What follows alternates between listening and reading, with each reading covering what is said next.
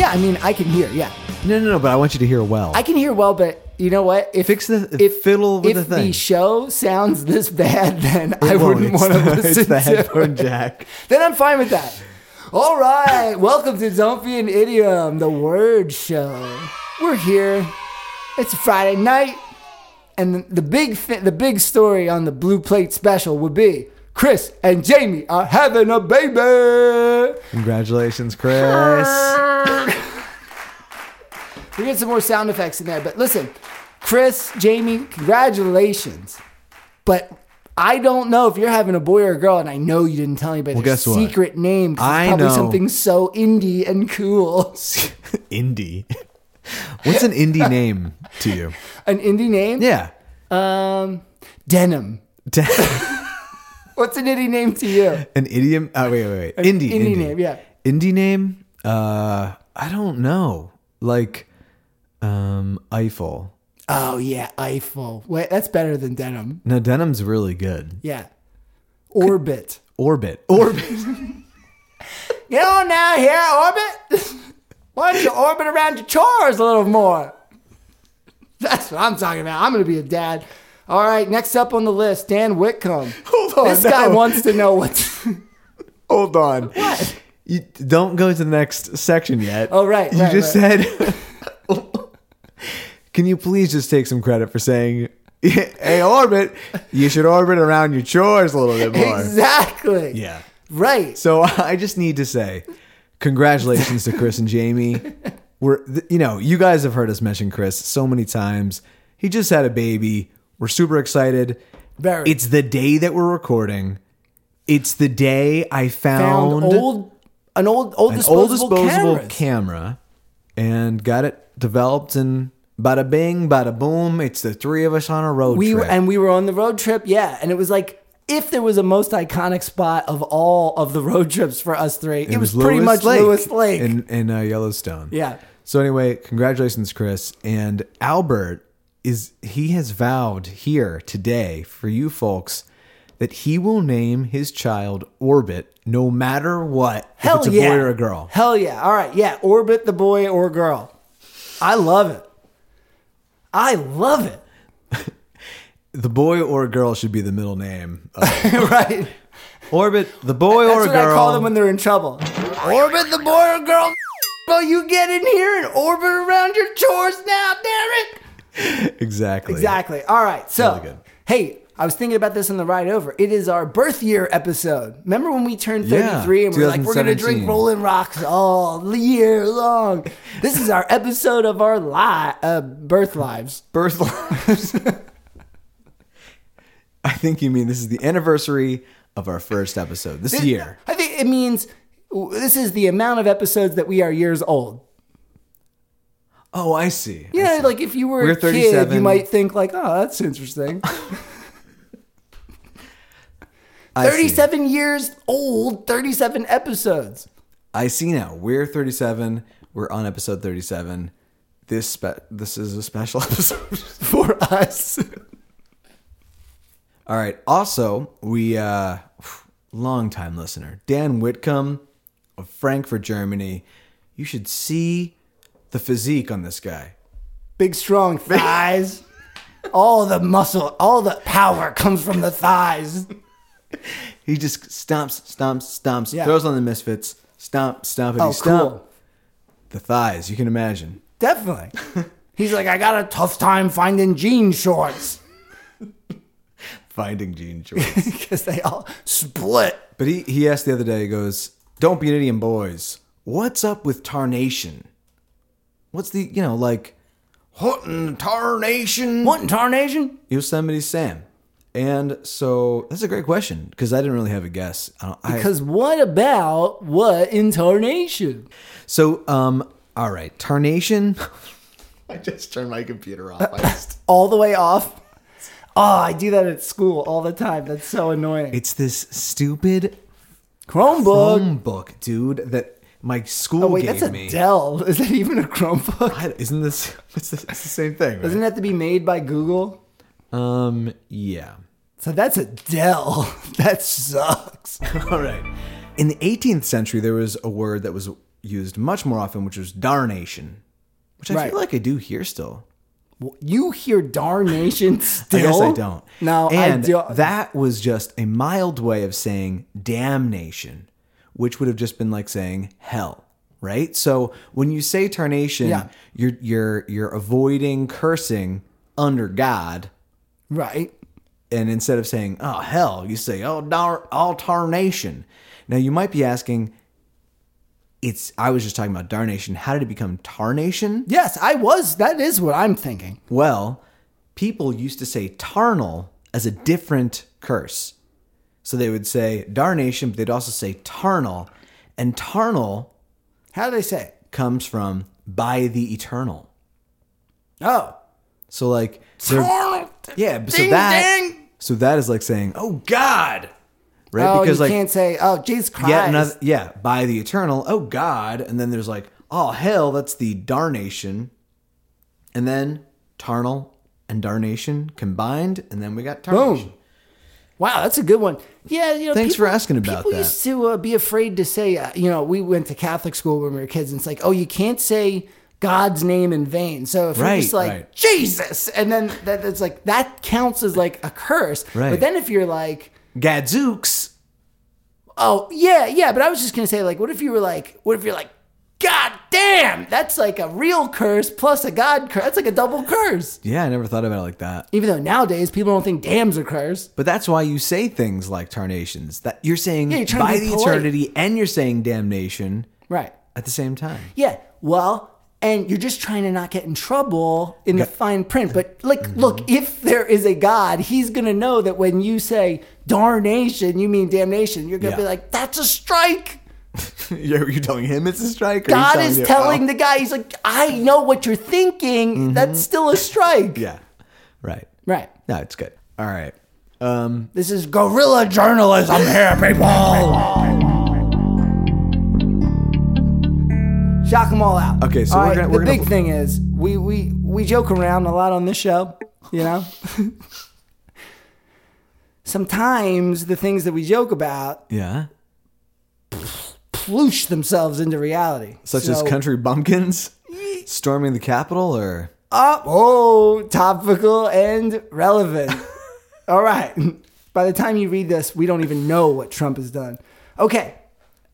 So we talked last episode about creating our own New Year's Eve tradition. yeah. And because we are friends with a really solid man. Yeah, and he's a carpenter. Yeah. Yeah, self-taught. Artist. Carpentardist. Carpentardist. Alex Wildman. He has decided to take on the task of creating the very first Don't Be an Idiom Fangs of Multiple Animals necklace good luck New Year's charm. Can you believe it? And we're calling it the Foman for short. For that stands for the Fangs of Multiple Animals. The Don't Be an Idiom Fangs of Multiple Animals. All right, so you listen. Get your Fomans. If you put in an order for a Foman today, by late December, this will be around your head. Right. 'Cause Hanging that's, over you know, your shoulders. Yeah, and then you just pay now. Don't think about it. Don't be an idiom Foman. You're going to get those fangs around your neck, and you are not going to... Those are 10 wishes you will have for 2022. Yeah, and Alex is going to rub them in some oil, and he's going to really get in there. And then he's going to tell us about how he got in there. And everything about this is going to be plush. That I can see the twine now. And these are going to be worth some serious wishes. Yeah, so you send us a check to our P.O. box for $40. You send it to the P.O. box. We email you the Don't Be an Idiom Fomans. And it's going to be a special New Year's in 12 months. Yeah. So that's it. And just think, you could wish for like millions of dollars or more wishes. Like, so you just send us a lot of money because you won't need it once you get the necklace. Right. Right. All right. So let's play a game. Let's start this show. Let's see what's going on here. For any new listeners, we realize that we've not spoken about idioms yet, but actually, they're happening now. Yeah. So let's bring in some music. All right. Now That that's is- that recognizable music. Now you know what's going on. That's our new. We're starting the New game. but music. familiar. Yeah. Here is our we're starting the game music. You've heard that 1,000 times before. Yeah, like in It's a episode dream. 37. Game Master, tell us about the Okay. game we got today. All right, so the game we have today was a Christmas present from my mom, and it's called the 90s TV film and pop culture quiz. Kick back, it's time for a retro throwback. All right, and are they going to sponsor us? Because you read a lot of that. I feel like people are going to know what company that is, and Well, I just want to make sure that we're not giving away sponsorship. well, yeah, get the sponsor in, call us up, and I would just like to sponsor Goodwill because I really feel like it's brought my family together. We all shop there now, and it's great. And that's where my mom bought this prize. And that's our new sponsor right there. And we already wrote a song about Goodwill, so it's kind of y'all kind of owe us. Okay, so what are the All right. rules here? So the rules are we're doing the 90s film category section of cards, and we just shuffled, and each of us have a card, so we get to ask each other a question. Right. If you answer it, you get a point, and if you can't answer it, then you don't, and whoever can get it right goes next, and All right, that's perfect. you go first. I'll read your question. Oh damn! How many award? I'm sorry, Oh, I don't know already. I already don't know. but yeah, you can guess. How many awards? How many Academy Awards did Titanic win? Come on, 9. Close. It was 11. But so that's not Wow! counting. Oh my god, that's too many. All right, what's What your? were the categories? With that, we would have to look up. What's your question for me? Biggest Blue Diamond Award, Well, I'm sure it won special effects awards. Oldest Lady Award, Oldest lady. Biggest Love Award. All right, here we go. Yeah. All right, Rye. The question is, the Shoop Shoop song was the theme song for which film? The Shoop Shoop song. Ooh, gosh. And we're going on to round 2. Fuck, man. Is it a 90s song? The Shoop A 90s film is a film. Was it like shoot, badoo, shoot? I think so, but what's the name of the film that used it? Popularized it. Clueless. Nope, and it's Mermaids.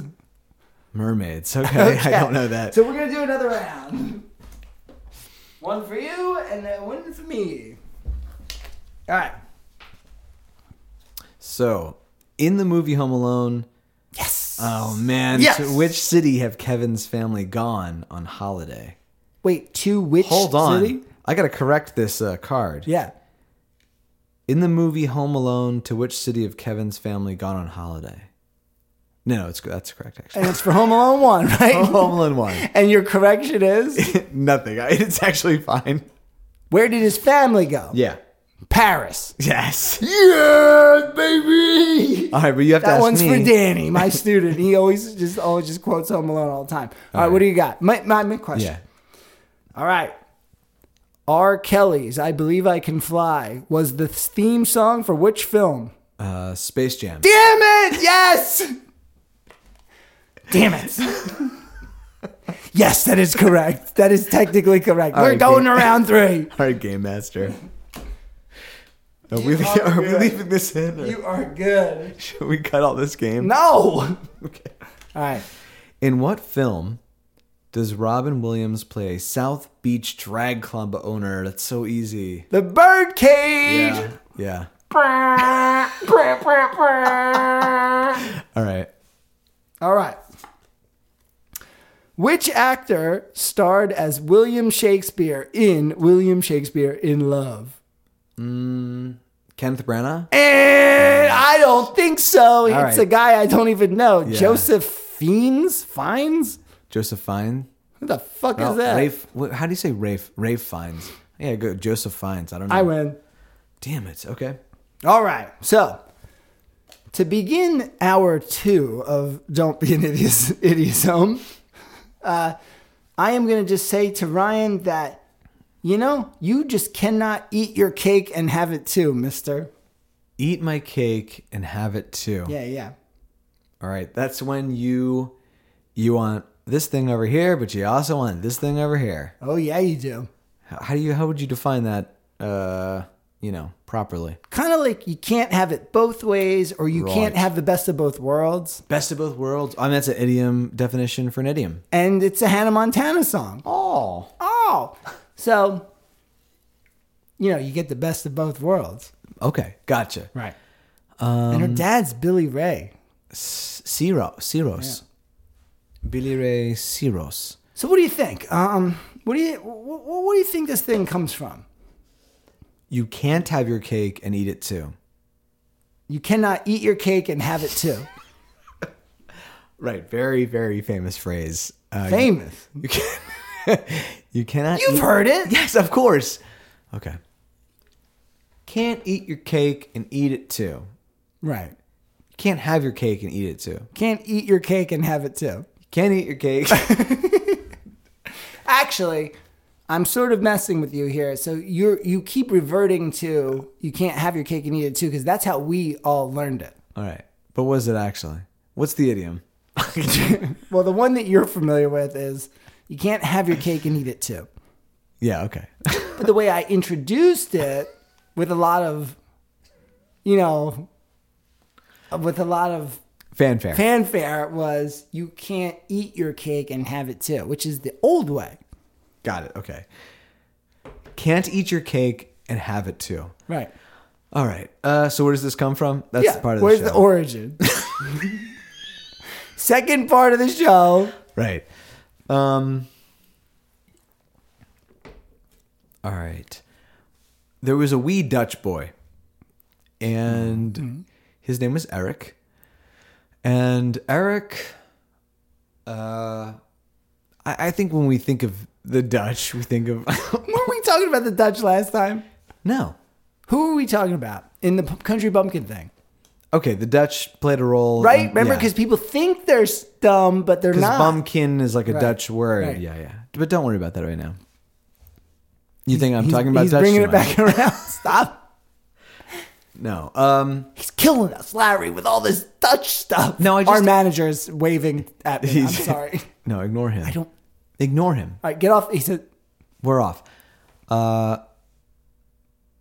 So, yeah, I don't know why I think Dutch. I imagine them being dressed a certain way in the 1780s. sure. And lots of pastries. They really cracked the code with making vanilla. Yes. In the 1700s, I feel like. And Right, Dutch vanilla. Dutch vanilla, right. And there was a famous bakery in Deutschland. no, that's Germany. Amsterdam. You said that last time. I know. It does seem like they should come from there. Yeah, though. but language and stuff. Yeah. There's a famous bakery in Amsterdam, and at this bakery, we mentioned babies earlier, but the couple that owned this bakery had a baby, and this baby was insufferable. Right. Was just constantly screaming, constantly crying, and had an appetite for all the things. Good thing that he lives in a bakery, right? Exactly. And this You did say that, right? His parents are bakers? Yeah. Oh, good. And this wee one would just eat and eat and eat and eat, hands covered in flour, hands covered in sugar, could not stop all Eating the those eating. donuts. Exactly. Eat them up. And eventually, by the time this young tyke was 3, mother had up to here. And I know you can't see He's this. holding his hand right above his brow. Right above my brow. On the brow, I guess. Yeah, basically on the brow, right up to there. Right. She was done with this. She's done. And she goes, Eric, you cannot have your cake Oh. and eat it too. Right. Or you cannot eat your cake and have it too. Because he would eat a slice and then he'd be like, I want the slice that I just ate. Are you sure he wasn't an American? Well, the Dutch eventually came over to America. Well, there you go. And I think that, because it was a bakery, it was very popular. People would have heard this and they just would have picked it up and they would have been like, like next time I see my piece of shit kid doing something like that, I'm gonna be like, you can't eat your cake and have it too. You need to sit down. My piece of shit kid. What do they do? The next time my piece of shit kid says, is doing that kind of thing. yeah. Eating a candy cane, being like, give me another candy cane, Yeah. and I don't know. Like, yeah. I want to suck the candy cane, and I also want to hold the candy cane. Right. Forever. I want to suck the candy cane, and I want to hold the candy cane forever. Forever. And to me, that is the spirit. It's a normal thing for a kid to want. And that is the spirit of you can't eat your cake and have it too. Absolutely. Please tell me about the history. Can you believe that we have to make kids unlearn that that's possible? Like, we have to say, oh no, like, I know being a human means that you want to own and consume things. Yeah. But you actually can't. You can, maybe if you learn that lesson, you'll be slightly better. But we are so fucked as a race, aren't we? A human race. Yes. Human race. We know. Okay, here we go. All right, so I've been tripping Ryan up a lot with this. His guess was not right, but it was very funny.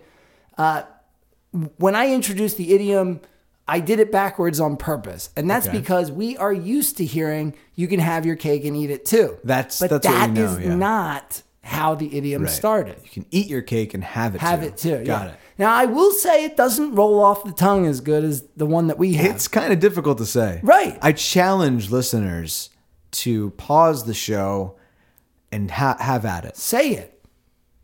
Welcome back. Welcome back. How'd it go?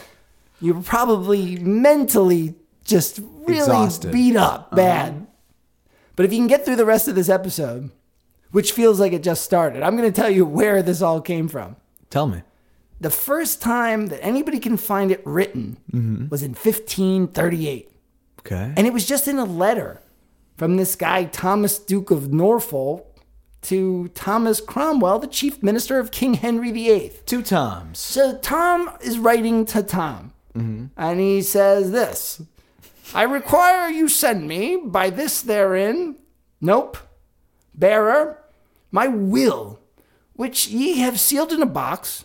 I must alter things therein, for my substance in money and plate is not so good by now. A man cannot have his cake and eat his cake. So that's like the original thing. Now, what I want to know is, why are people like so interested in that letter? Why are they reading that letter? Well, yeah, I was going to ask you that. I was like, so this is the 16th century, and it's Yes. a letter from Thomas to Thomas. I mean, I guess because couple of he's old the English names that- minister of the king. That's probably important. Yeah, but in this, why are we talking about a king's minister from the 1500s? I don't know, It like, but that's dude, that's I what can't I'm even. saying. Now, I can't even tell you who the defense secretary of 4 presidents ago was. Why would I know what the minister No, of king, No. of English king, right. So my thing is, who's got a stalker here? That's the Someone question. loves this guy. Right.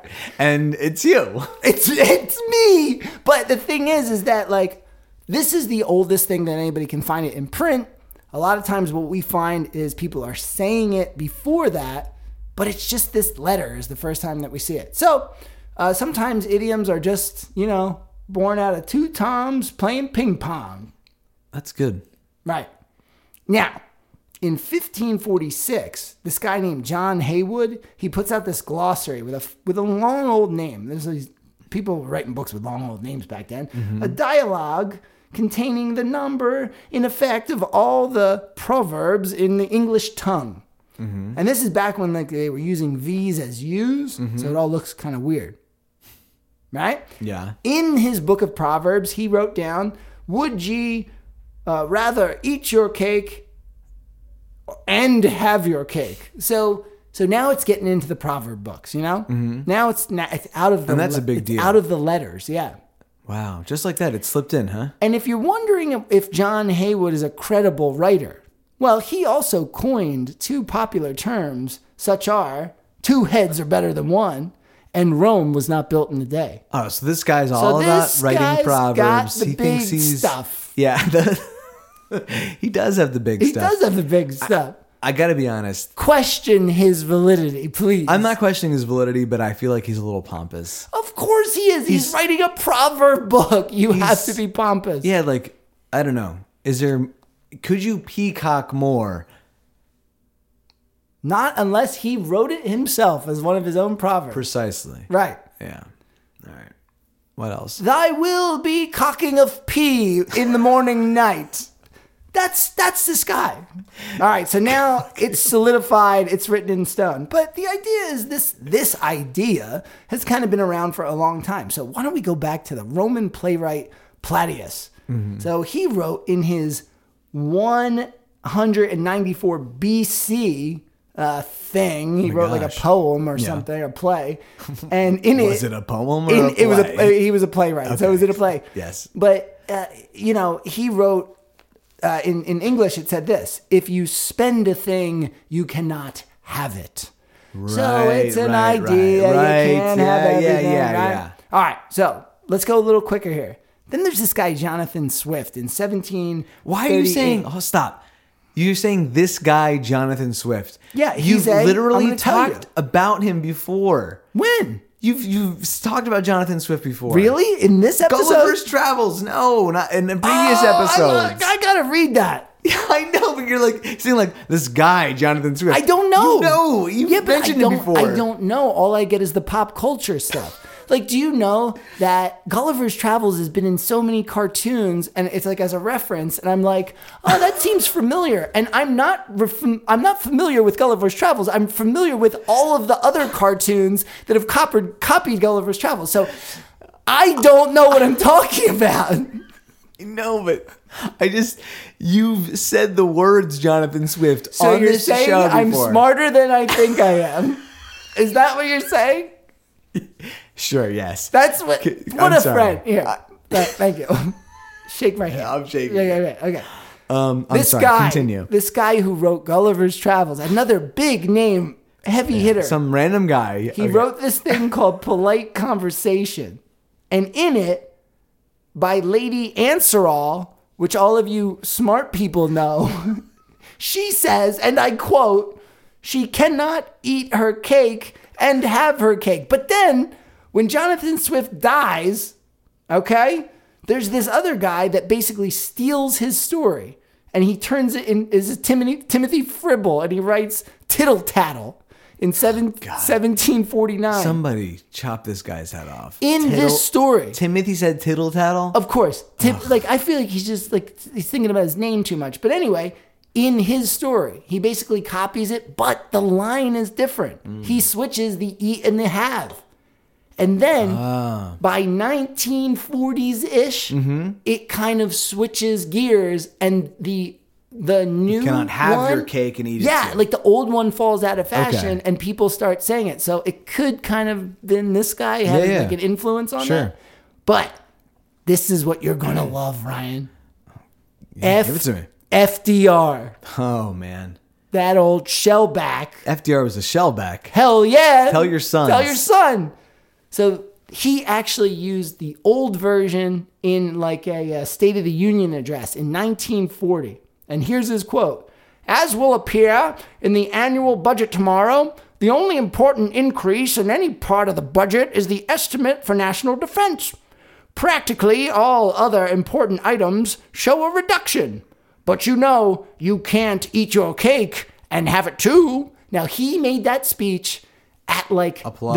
What's it called? Like right where things switch. At the moment things switch. Oh yeah. The apex. The zenith. The zenith. That's the highest point, right? A juxtaposition. Yeah. A junction. Yeah. He's making that speech, and it is falling out of fashion. And that's this once again. FDR gets another on the chalkboard for being cool because he's using the old way. FDR, we need t-shirts. We have got to get FDR stuff. Face, don't be an idiom. I mean, you're right. I don't know about him doing I'm sure every president is bad, right? Sure. So we don't know. We're going to say we're supporting FDR now. But if he did any sort of, weird stuff, we're not into it. Yeah. But he was a shellback. He used classic idioms. Yes. in speech, even though it was probably falling felt out of fashion. felt antiquated. Yes. I'm sure. And he's probably thinking that. He's like, but I like the old ways. And someday there's going to be a couple of boys who And they're going to be talking to me on magic TV screen computers. there's going to be a couple of boys who really appreciate this kind of language, using idioms in a presidential speech of this nature. And I'm going to look at those boys like they're my sons, my grandsons. And my baby boy sons, and I'm going to... And maybe I'll call them Blow them kisses from Albert and heaven. Ryan. And Albert and Ryan, I'm going to blow them kisses from heaven. And they're my sweet baby boys. I'm going to tell God about them. so you don't know. That could have happened. And That could be happening right now. And if FDR, I want to think that if right after he finished that speech, during the rapturous applause, I'd like to think that those were his thoughts Definitely. as the applause died down. Definitely. Okay. He appreciates the slower, older ways. Mm-hmm. And that's you and me. Right. That's us, right? Okay. You and me, okay. we're still slower and older ways. Yes, slower, older ways. Write us a letter in the mail. Just send it to our P.O. box. Yeah, on the Pony Express. All right, the last thing that I got to say about this idiom, right? So I think we can all agree the origin of this idiom, as far as we know, it's not all that exciting. So what are you going to talk about, Marie Antoinette or There's a lot something? of weird stuff going on around this idiom. Is there? And one is something I just found out about the other day. I'm going to thank Alex again for making me watch that Unabomber show on Netflix. Yeah. So the Unabomber, Ted Kaczynski, he's been mailing bombs in the mail since 1978. And then in April of 1995, he sends out his manifesto, right? Support the post office, people. The Industrial Society and Its Future is what it was called, right? So he's sending that out, and he's like, I want somebody to publish that in the newspaper, my manifesto. And he even sent it to Penthouse, which I thought was pretty racist. You know what I mean? Yeah, mighty racist. So, yeah. So anyway, he wants people to publish it, or he swears he's going to blow up an airplane. Sure. Right. So they do end up publishing it in the Washington Post, like the Unabomber manifesto. It was like pages and pages long. Yeah. And he basically says that the Industrial Revolution is a disaster for the human race, and he calls for a revolution against technology. He just wanted That's to his slow whole thing. things He down. wants to slow it down. Yeah. Like, can you imagine, like, he's in jail still right now, and he's like, well, if you went in and told him about Twitter, he would be so annoyed. Yeah, he's probably heard rumblings about Twitter Right. in the jail sphere. Actually, we should see if he's got a Twitter. I wonder if they give them Twitters there. Okay. Because that would be hypocritical, right? Oh, yeah, that's a good point. Right. All right. So his quote in his manifesto said this. As for the negative consequences of eliminating industrial society, well, you can't eat your cake and have it too. To gain one thing, you have to sacrifice another. So, okay. Do you hear what he said? You can't eat your cake and have it too. Yeah. That's the old way. So he switched it on FDR without even Asking FDR. him. No, but Ryan, so do you know that the way that the Unabomber was caught was because in his letters, he would use these phrases such as, you can have your, you can eat your cake and have it too. Oh, because And he switched up the words? But again, he didn't switch because that was actually the original version. Yeah, right. He's an intellectual. Do you see what I'm saying? Wait, did he use it the proper way? He used it the old way. Which is the proper way? Yes. Wow. So that phrase was one of the most like identifying points of his writing, and they were able to implement forensic linguistics for God. like the first time ever Yeah.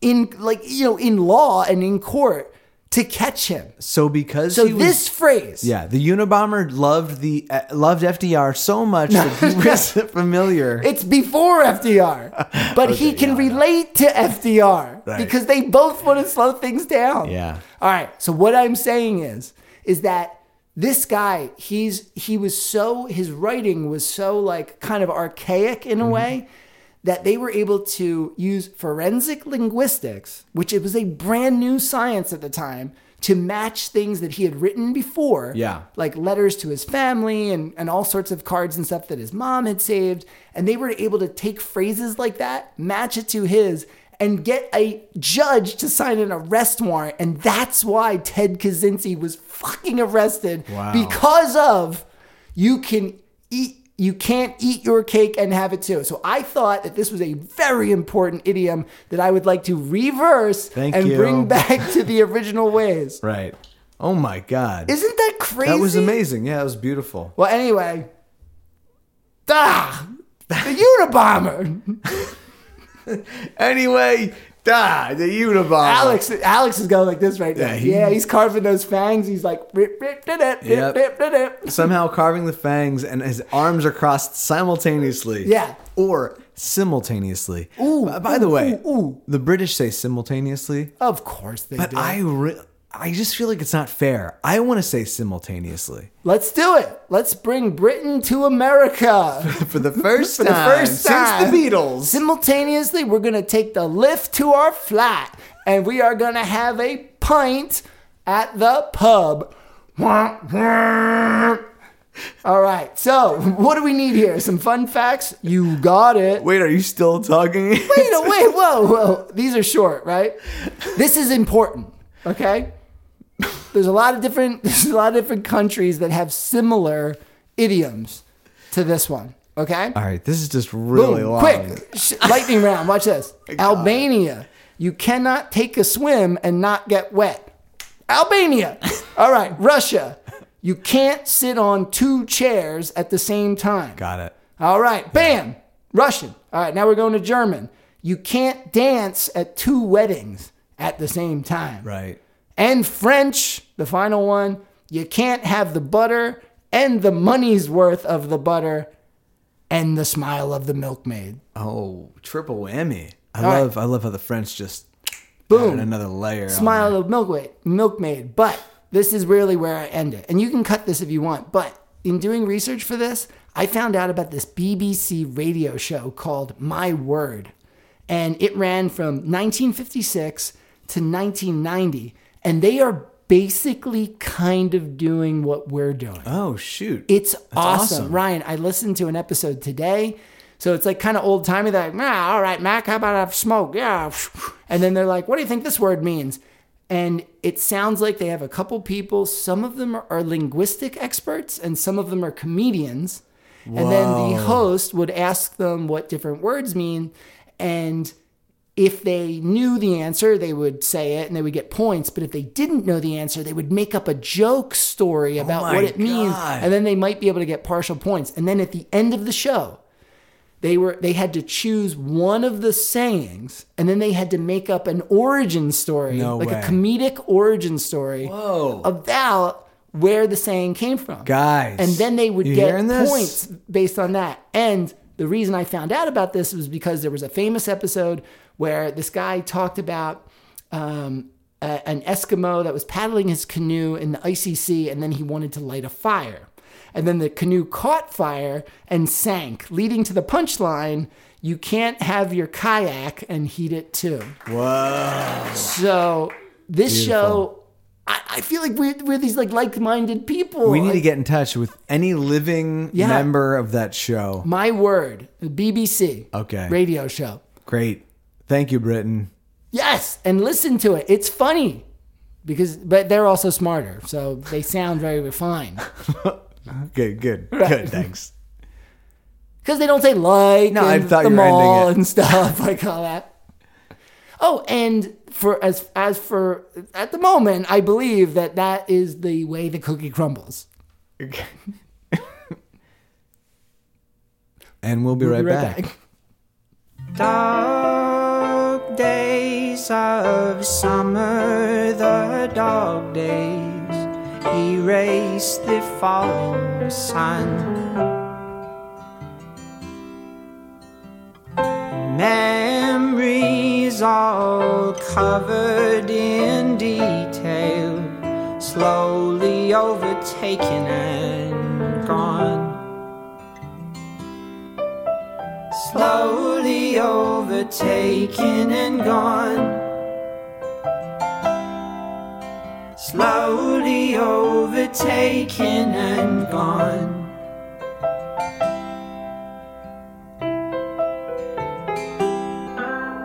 The in hushed reverent wonder, skirt round the backyard light,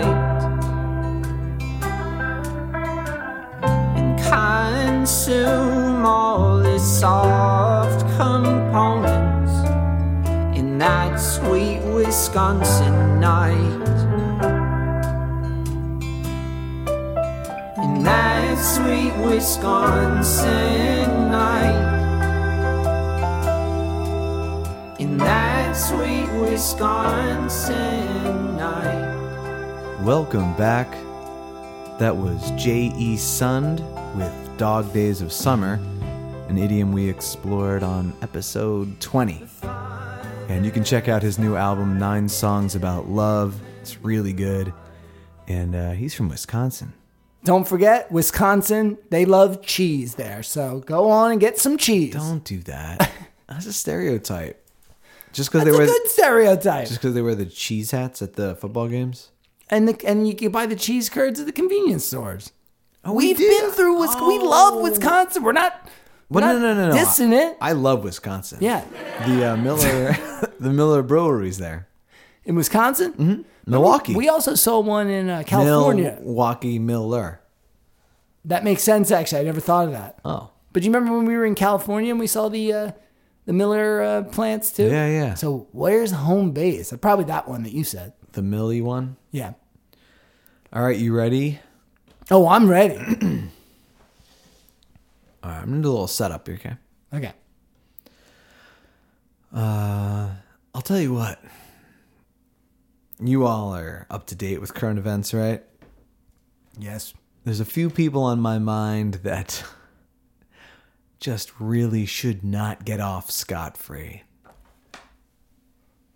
Scot-free. Did you catch it? Scot-free, that's my idiom. All right.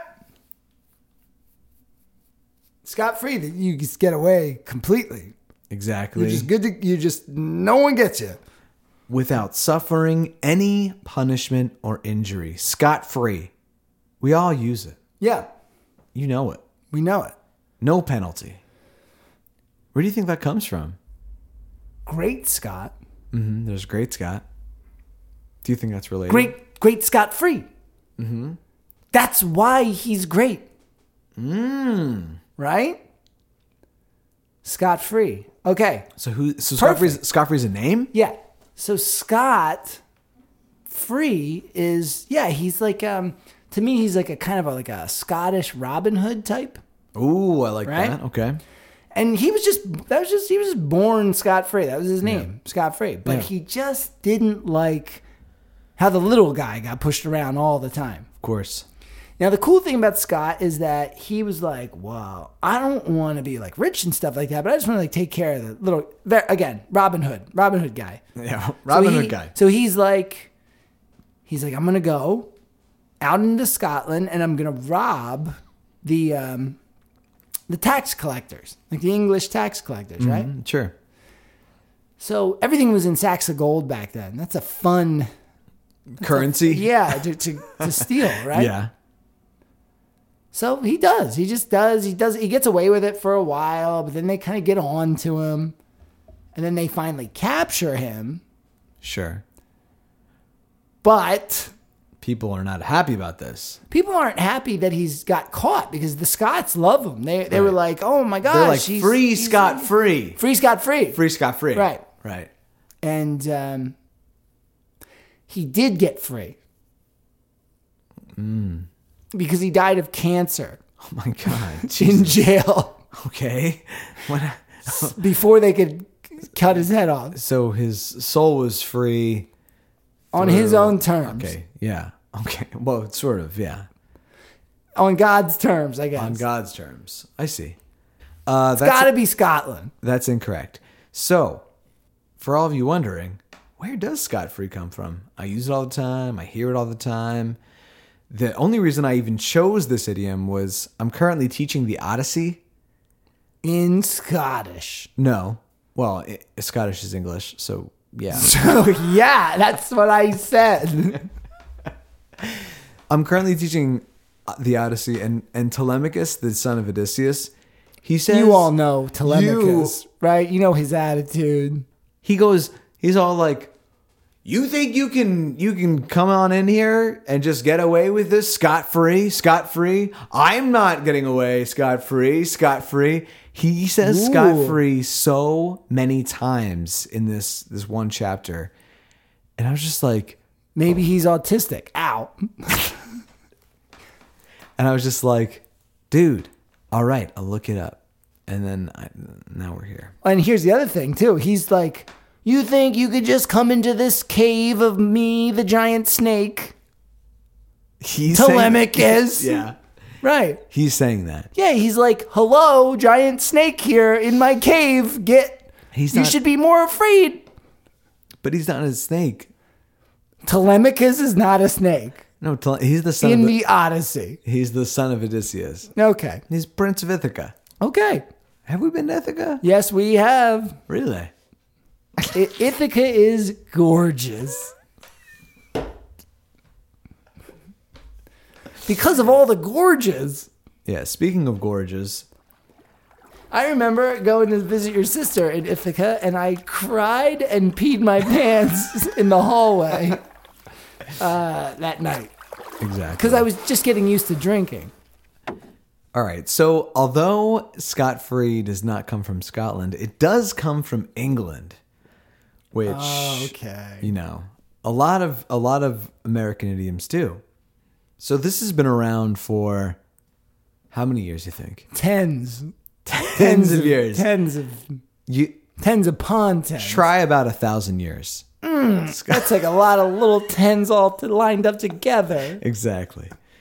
And the first time it was used figuratively was the 1500s. Someone getting away with something like, scot-free. But Hey, we were both in the 1500 zone. oh yeah, Yeah. yeah.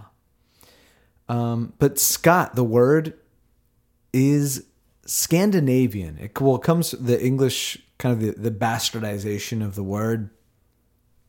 It derives from the Scandinavian word scat.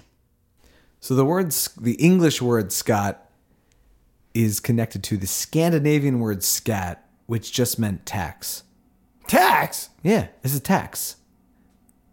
Tax free. Basically, yeah. So Scot is in Scandinavian is scat, and that just means tax. I did put it in Google Translate. Like I was like, oh, does it really mean tax? And then I put scat in there, and in Danish it means treasure. Scat is treasure, huh? In Danish, yeah. Which makes sense. Yeah. It's very simple. Like, Scat. if you're gonna I'm giving Tax. you Treasure. money. Yeah. Tax, right? Treasure. Yeah, give me some treasure. So then it migrated to England. The English adopted it as Scot. And really, there was a Scot for every single county in England as early as probably forever, but as early as the 11th century. Yeah. So in the 1300s, they had each person that had any land at all would have a Scot.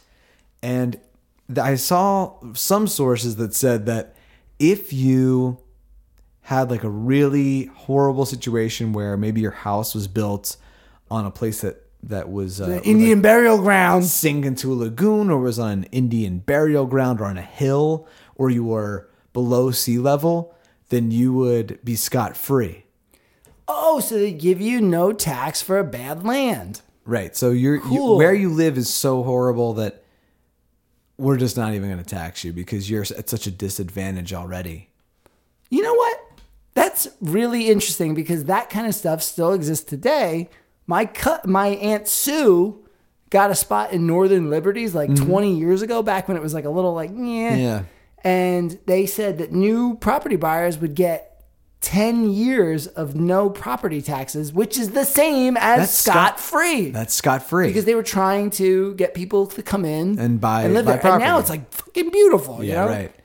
Wow. So They have an Audi hatchback. I like it. So your Aunt Sue was scot-free. Mm-hmm. I mean, that's crazy. It still happens today. but not very often, it No. seems like. Usually people are Scott full. Who do you, yeah. So there are several types of Scots. One was a Rome Scot, which would basically be each person in a village in England would have to pay a pence to the church, to the Pope. A Rome Scot. A Rome tax. Oh, Yeah. yeah. You know what? That's been going on like everywhere. Whenever there's a church, they want like, what is it? Tithings, right? It's like 10% of your fucking pay goes to the church. Yeah, so that's basically what that was. That's like everywhere with the church. But Dude, that's that's- fucked up. And that's called a Rome Scot. Yeah. Because the Vatican is in Rome. And so all of these people would be required to pay into the Pope's, territory, Right. which was global, right? Because Right. every Catholic church falls under his jurisdiction. So that would be a Rome Scot. What a great business model. We need to start a religion. We get to start religion. Right. I mean, we already have the New Year's Eve necklace of fangs. Yes. And so the next big moneymaker, religion. Here's the thing. They're going to call us a cult. Mm-hmm. So, which all religions are. So we got to, while we're building, Yeah. we can't tweak out on any major drugs or anything like that because we blow the load too soon. So Price- we just got to precisely, don't let either of us get too crazy until we have Okay. our own Vatican. Okay. Yeah, I can do that. Me too. I can do that. There was another Scot that was popular, which was a soul Scot, sometimes referred to as a soul shot. Does this mean take a shot of money and it's good for your soul in No, heaven? not at all. When you would die, they would be like, all right, well now it's your soul tax, and you would have to give your best position, your best possession to the church. So if that was like a really nice bed or a horse or like your best beast, As you die? after you're dead, the family's like, all right, well here's our soul Scot. God. All right. Death and taxes, right? Were Yeah. you going there? That Yeah. is bullshit. So getting off scot-free literally means, not paying your taxes and getting Even away when with you're it. dead. But then in the later 1500s, it started taking on this figurative meaning scot-free, no punishment at all. Right. And there was, in this 16th century, it was actually a nature book, sort of like an encyclopedia of trees and animals and stuff. It was called John Maplett's Green Forest. And there's a line in there that says, Daniel escaped scotch-free by God's prudence. But in the 16th century of England, there was no real agreement on the spellings of certain words. Yeah. So like scotch-free, they just misheard scot-free. Oh, scotch free. Yeah. Okay. But scotch-free is not really a phrase. It's just at that time they would mishear things or misspell things. Yeah. And, Not like now. Now we never mishear things. know how And our to spell spelling is a word perfect. perfect every time if you use the Google Docs. It tells you. This is misspelled. 21st century technology. There's one place in Kent, England. So for any of our British listeners out there, if you're from New Romney, there was a wall erected on the Romney Marsh.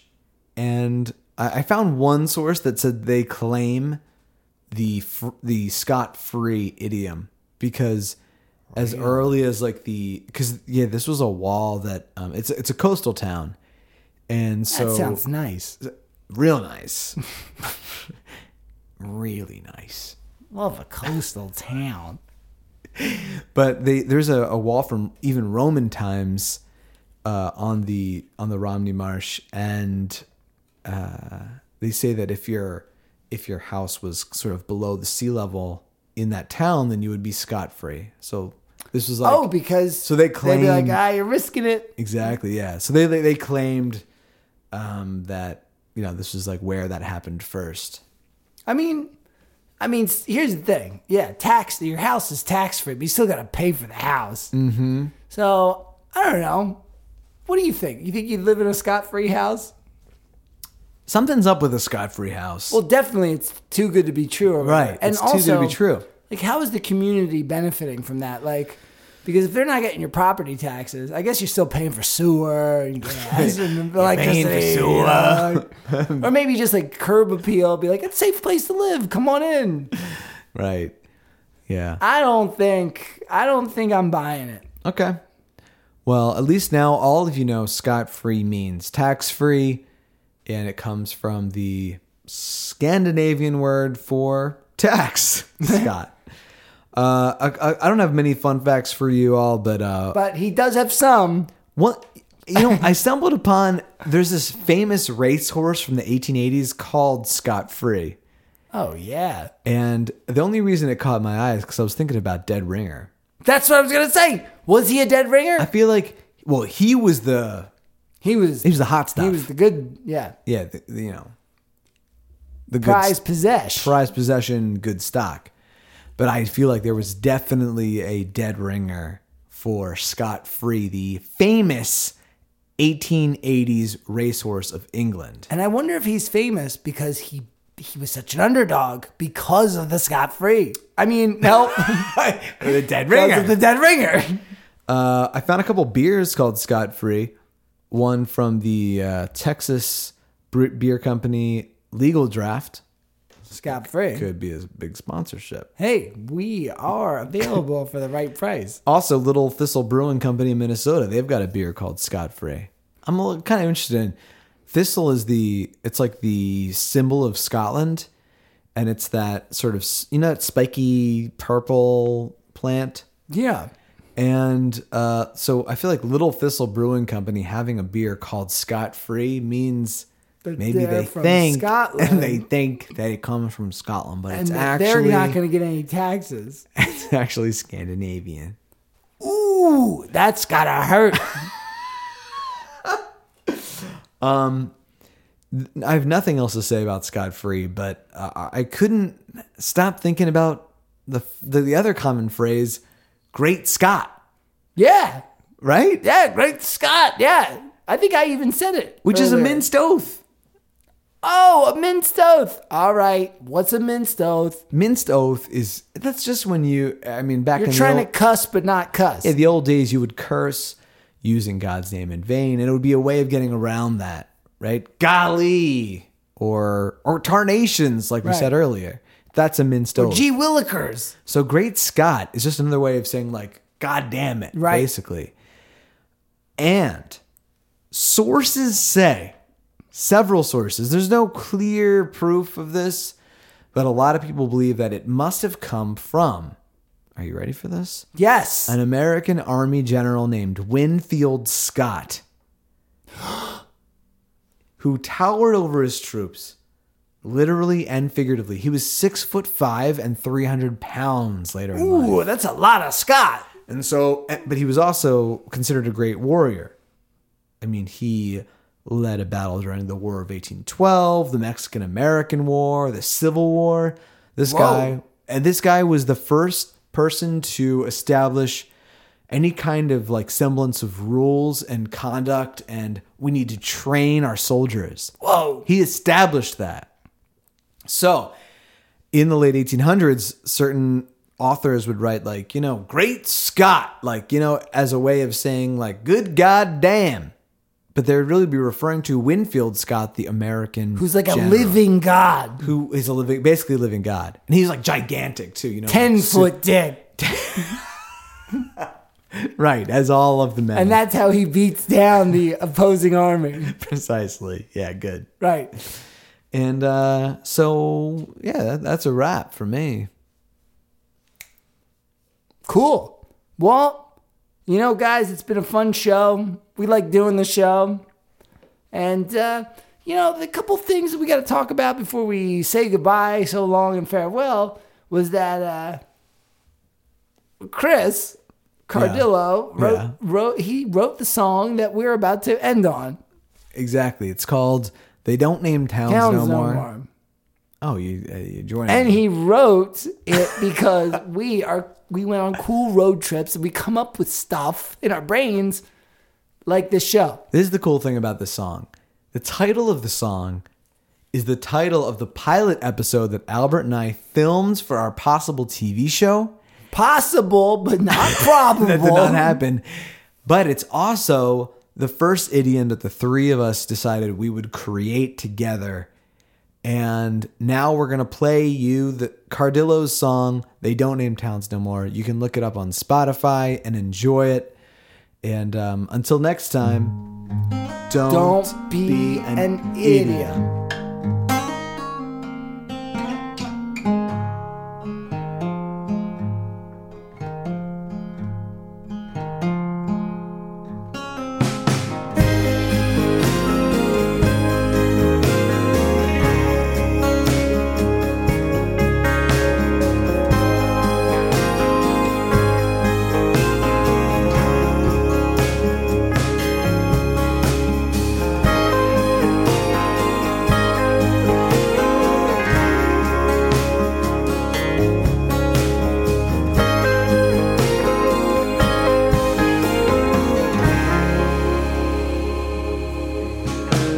Sleepers lie at the bottom of Lewis Lake. Yeah, they long to be missed. Memories hide at the bottom of their guts. They spill out through lips. They twist and burn, they bleed and they glide through the secondary hours, through Montana mist. The drifters wake under carnival lights, and each and every story is bound by a kiss.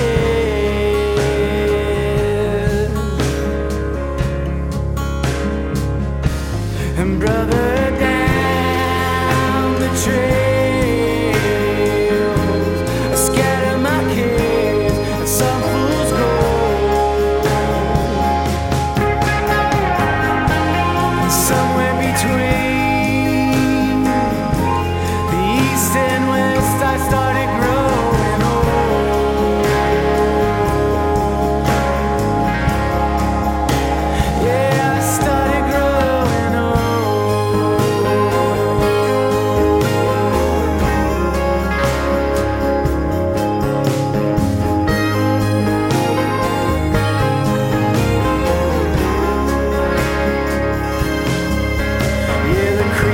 town with the morning light. Now the mothers, sisters, and cousins will make it alright. It's an old lonely scene where nightmares chase down